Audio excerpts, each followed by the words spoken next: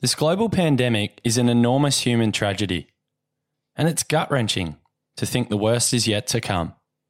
It's taken away our liberties, our freedom, and above all else, lives. The toll will be immeasurable. Deep down, even the most ardent football fan knows that football is just a game. It's not life and death, but it's sorely missed. That connection, your identity to a football club, that escapism is gone. So, with this in mind, we decided to interview 3 well-known Australian footballers.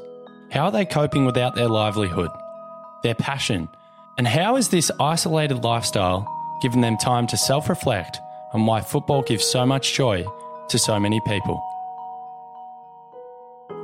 In this podcast series, Podula and the PFA will go beyond the pitch. We'll learn about resilience, diversity, heartache, mental health, and what sacrifices are made that the fans never hear or see. We'll learn about people first, footballers second. This is the Footballer's Voice. Football is the greatest unscripted drama in the world. It evokes passion like nothing else. For the players, when it's taken away from you, just like that, it can be a bitter pill to swallow. Yeah, look, it's obviously tough for all the people involved in football and you know, not only that, the general public, you know, as a whole. We're sort of waiting to get some clarity from the club on what we're able to do in terms of if we can go into training in smaller groups or if they, you know, want us to continue sort of ticking over at home and making sure that we stay sort of, you know, not fit but with some sort of decent condition. Because as players, we're hoping that the season's not finished; it's just suspended, and that we can start it up and finish off the year at some stage. Whether that's, you know, on April 22nd, like the date that they came out and said, or whether that's a month or two after that, who knows? But you know, we as players are sort of holding out hope that we can finish it off. We're so close, being only, you know, 6. Well, we've got 6 games left, but some of the other clubs have only got 2 or 3. So it'd be a shame to write the season off completely when, you know, all teams have done so much work to get to where we are now. But I suppose day to day now for me, it's daddy daycare at home. I got my 7-year-old home from school and my 3-year-old who home from daycare. So it's just trying to manage homeschooling the 7-year-old while trying to entertain the 3-year-old as well, which is fun and games. But yeah, a little bit different from, you know, the normal day-to-day life of playing football, I guess. But as we just heard from experienced Sydney FC defender Alex Wilkinson, this isolation period is a time for family. It's a time for self-reflection, and Alex has certainly enjoyed a fruitful period with the Sky Blues. I think the last sort of 4 years at Sydney have been, you know, a fantastic ride. We've had, you know, a lot of success and some great teams, broken quite a few records, which has been really enjoyable. And this, you know, this current season, we're on track to reach those sort of records again, you know, with 1 less games. In that regard, I think it's been a, you know, really enjoyable and impressive season. And it's just been a little bit disappointing, obviously, as I said before, that the league stopped with only a you know, small amount of games to go, and you know, with us close, I suppose, to getting some silverware, which is, you know, you come in July in pre-season and you set your season goals, and you know, most of those goals revolve around, you know, winning trophies, and it would have been nice to obviously finish it off and get that Premier's plate. But as I said before, we're sort of hoping that it still does happen, and we're still preparing for the fact that we will finish the year and hopefully lift that Premier's plate and go on and have a good final series. But with the changes we've had within the club, you've got to credit the staff and the recruitment, because you know, one thing we do at Sydney very well is keep a core group of players together, and we've done that over the last sort of 4 years. We've kept the majority of boys in the squad, and then every year there's that sprinkling of change, and every year the guys that have come in have strengthened us again. You know, that's credit to the staff and the people who are looking after, I guess, recruiting players. Despite the nostalgia, Alex is concerned for his teammates, especially the younger players coming off contract. I guess the common feedback is that we've got a really, you know, anxious and concerned sort of playing group at the moment, because no one really knows what's going to happen next. And you hear mixed reports in the media and from Clubland and from, you know, all sorts of different stakeholders in the football game that, you know, everyone's got a different opinion on what's going to happen. And so I guess as players, we're sort of everyone's very much in limbo and just waiting to see, I guess, how the dominoes fall and what effects this virus has. We're obviously only 2 months away from all the players coming off this year's current contracts, and unfortunately we've got about 60%, I think, of the league that are coming off contracts. So that leaves 60% especially in a massive amount of limbo, I suppose, because normally if you're coming off contract, you've got options as a professional footballer. You could, if your current club isn't going to renew your contract, you've got the option of maybe going over to Asia or going overseas to Europe and trying your luck over there. You could go to the NPL league, or you could try to get into a different A-League club. But at the moment, with everything stopped, it really, really limited options in terms of footballs. I think that's the main sort of feeling of the playing group at the moment, is that anxious and concern of, what's going to happen not only in the next couple of months till their contract ends, but, the following years after that, and how the competition's going to look going forward. The PFA is always there to guide the players, ensure they make the right decisions. During this crisis for Australian footballers, they've never needed the organisation more. Yeah, look, the PFA have been, unbelievable since probably first when I think it was the Matildas were due to go over to Wuhan a couple of months ago in January, I think, when the virus first broke out. And ever since then, the PFA has been keeping the whole of football, the whole of the playing groups updated with information on the virus, how we can stay healthy. Obviously, as things have escalated over the last couple of weeks, their contact's been, extremely regular. They've been speaking to, within each club, we've got player delegates, 2 or 3 players within each club. They've been ringing them on a daily basis, updating them on any information that they've had throughout that day and meetings they've had with the clubs, or whether it's the FFA. So the contact from their side's been first class, and it's really, as players, it's given us, I suppose, the most information and made the best out of a very difficult situation. And as you said, at the PFA, we offer that, the ability to go and see people, professionals, who, if any of the players are struggling with mental health issues, which, in a time like this where, this virus has not only affected football but affected the general population of Australia, it's important that we've got, procedures and people in place that can help players who are, as I said before, feeling anxious and feeling a little bit overwhelmed. And, it's fantastic that the PFA have got those sort of avenues for players to access if they want to. Despite these difficult times for the game, the man affectionately known as Wilco is defiant and dogged, something that Australian football knows all too well. Bouncing back from adversity is something that runs deep in the game, and this is no exception. First and foremost, no one enjoys the fact that, I guess, sport in general has been off, especially, our football fans across Australia. Probably, this is normally the time of year where we're coming up to finals, and it's the most exciting time of year, but everyone's got to understand that it's been done for a reason, and it's because, the health and safety of everyone. Everyone in Australia is more important than playing sport and going to work and, living your everyday normal life. We need to stay isolated, stay behind closed doors with your immediate family, and just, ride this out, because, the quicker we do that, the quicker this thing's going to get under control and we can start everything up again. Let's hope that we can all get back out there, as I said before, and finish the season once, everyone's done the right thing and we can, this virus has started to, I suppose, go away and we're coming out the other end.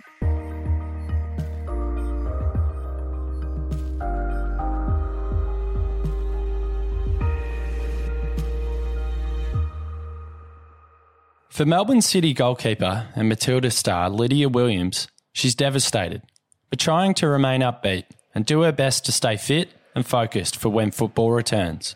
I don't think you ever really plan to, be in something like this, especially being affected worldwide. You kind of don't know if you ever think about yourself in that position. So I think it's caught everyone by surprise, and everyone's no one really knows what the right answer is, since it's not really happened, I think, in most of our lifetimes. So, yeah, it's an interesting one. It's definitely, heartbreaking to see how much devastation it's caused. But, the fact that, if we can all stay positive throughout it, I think that's going to help us on the other side of it. The Matildas had an Olympics campaign to focus on, but as the pandemic spread across the globe, the International Olympic Committee had no choice but to postpone Tokyo 2020. Disappointing, absolutely. But for Lydia, she's taking a more optimistic approach. we were like one of the last games to be played before everything got into lockdown. So, yeah, I guess to be so close, but then, so far again, I think is kind of a little bit heartbreaking, but we play all year round. So for us, it's just changing the focus for another year rather than, reaching our peak right now. It can kind of be a double-edged sword where we can get a little bit more time together in preparation for that, but also, we were building up to something pretty special. But you have to be flexible in sport, and I think that's really kind of testing everyone right now. On March 21, Melbourne City sealed their 4th W League championship in 5 seasons. An incredible feat, but Lydia admitted it was an eerie feeling given the fact there was no one in the stadium. City's women are such an impressive outfit, who went undefeated in the 2019-20 season. And although it could have been a time to gloat, Lydia has other things on her mind: the mental health and well-being of her colleagues. I think, the beauty that we've always had with the PFA is the option and the opportunity to look after your mental health. And especially with our national team, that's been something that we've been working towards for the past couple of years. So now's the, perfect opportunity if you don't feel yourself to use access those facilities and people that are around for, to pick up a phone call. So I think, it's definitely a hard time. I mean, sport's not being played at all, and that's kind of, that's our career. So it's a little bit hard to kind of navigate around that. But especially being in a team sport, we have each other to kind of lean on and talk to, and, we're not just in the only boat. Everyone's kind of in the same boat. So, yeah, I think it's really important to look after your mental health during this time. Like Wilco before, Lids has taken a moment to reflect.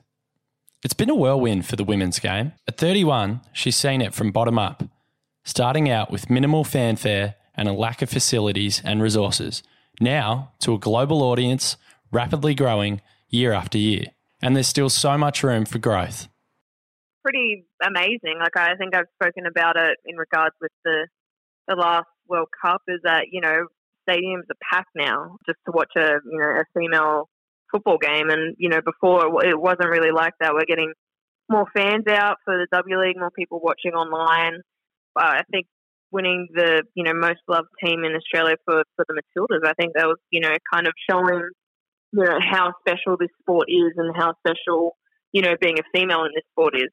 So it's really exciting to see, how far we've come. I know there's so much more to be, I guess, seen and achieved. I think it's something that we look back fondly on, but we don't really want to kind of live there. We want to keep on improving, keep on growing the game. We want Australia to be a top contender in all, competitions. So for us, it's something special, but, we want to get better and better. For someone like Scott McDonald, who's had a storied career, starting out with the Gippsland Falcons, representing his country and scoring a last-gasp winner against the then title holders, AC Milan, in the Champions League, you wouldn't blame him for just checking out at 36. But football means everything to him. I think the great thing about the new age is we do have all this technology. So, I mean, the WhatsApp groups are there for all of us, and day to day there has been continuous communication between all the players and a little bit of what's going on and what's going to happen next. Look, not a lot of people know from day to day what's going to happen, but I think as well, as much as we can comfort the younger players, I think you need to use your experience at sometimes and tell them straight exactly, the possible outcomes also that they could happen and be prepared. I think we all have to, because we have to, live in the reality of that we aren't immune to what's going on around us. We are human, and we're just like other job and companies and entities that, is having a detrimental effect to football also. I think like everyone within every entity, it's just a little bit of sadness, isn't it? And disappointment. I mean, when your natural freedom gets taken away from you, more or less, it's something you take for granted a lot of the time. So I'm hoping we all learn about this, within a society and move forward and appreciate what we really do have, but also have the intelligence and the nous to do what's right now, and do what's according. And stay safe, stay at home as much as you possibly can, and obviously do all the hygiene levels that we all need to make sure that we can come out the other end of this sooner rather than later and prolonging the agony and save as many lives as we possibly can. But yeah, look, I mean, I've gone the long way around there, but yeah, I mean, you're always going to miss, playing the game you love. And it's difficult at the moment, obviously having to more or less get into that mindset of being in that alone training again, like you're getting ready for a pre-season. And for Brisbane Roar, the timing is gut-wrenching.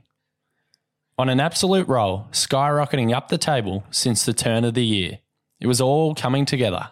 Oh, absolutely. As a football club, we are absolutely gutted about the timing of what's happened and the performances that we were putting in and the results we were getting. I think on paper, we had gained the most points since the turn of the year, since, in 2020. So we've really been the form team in the league, and the belief was certainly growing within the squad. And I think, the belief was there that we could go all the way. We certainly believed we were where we were for a reason and because we merited it. So for everything to have stopped to a halt, it's just been a bit of a shame for us as players, because we did believe that something special was growing there. But look, we're all realistic as well in terms of where we're at and why we had to stop as well, and for the safety and for all players and for everyone involved in the game and outside the game as well. And playing in, empty stadiums is not what you want either. But circumstances that came our way, we had to do that to try and finish the season, which unfortunately we weren't able to do. For the former Socceroo, a predatory striker, it's been such a pleasure for him to work with one of the world's finest marksmen, Robbie Fowler. As Scott says, you're always learning, no matter what your age. First and foremost, he's a real down-to-earth bloke, in terms of speaking to him one-on-one. He's always got time for you. His door's always opened. And he's willing to listen as well. I don't think he's afraid to say, he's learning as well as he's going along, as everyone always is. But being new in management, I think he's certainly grown into the role even more so as time has gone on within the season. But certainly, you talk about his playing credentials and what he'd done in the game and what a player he was. That was the excitement for me to have someone of that experience to learn off him. Just little things, about how you can improve your game even at 36. Like I said, no matter your age, you're always improving and figuring out things. And Tony Grant's been excellent as well, and Darren Davies as well, for me, in terms of allowing me, like I said, a little bit more responsibility. And they do know that I have ambitions to go into coaching, and they've gave me a lot of time out of their own time to speak about, tactics and sessions and whatever else, and trying to help me progress in that side of the game as well. Like Wilco and Lids, Skippy, as he's remembered in Scotland, is delighted by the work of the PFA to protect the players and is confident the game will find a way out of this crisis. They've been huge, and their communication's been absolutely amazing. Everyone's had contact personally, via emails as well. And in terms of, we have the website there that's daily updated for all your needs and what you need, and giving us the advice of what's going on within the government structure as well, and giving us advice in terms of, certain ways to obviously make sure that your hygiene's correct and staying out of, troubles of the virus. So it's all been there for us, and the PFA have been great in their communication with that. And in terms of obviously trying to speak to the other clubs and see what's actually going on now from day to day. Well, that's another test for the PFA, and we're hoping that that they get a little bit more insight from the clubs in the days to come, and hopefully the weeks can all work together to try and push through this precarious situation that we find ourselves in all around the world. Big thanks to contributors of this episode: Alex Wilkinson, Sydney FC; Lydia Williams, Melbourne City; and Scott McDonald, Brisbane Roar. Footballer's Voice is a partnership between Podula and the PFA. This podcast was produced and supported by Adrian Horton, Rob Crawford, Nicholas Sacco, Julius Ross, and Tony Pasolia.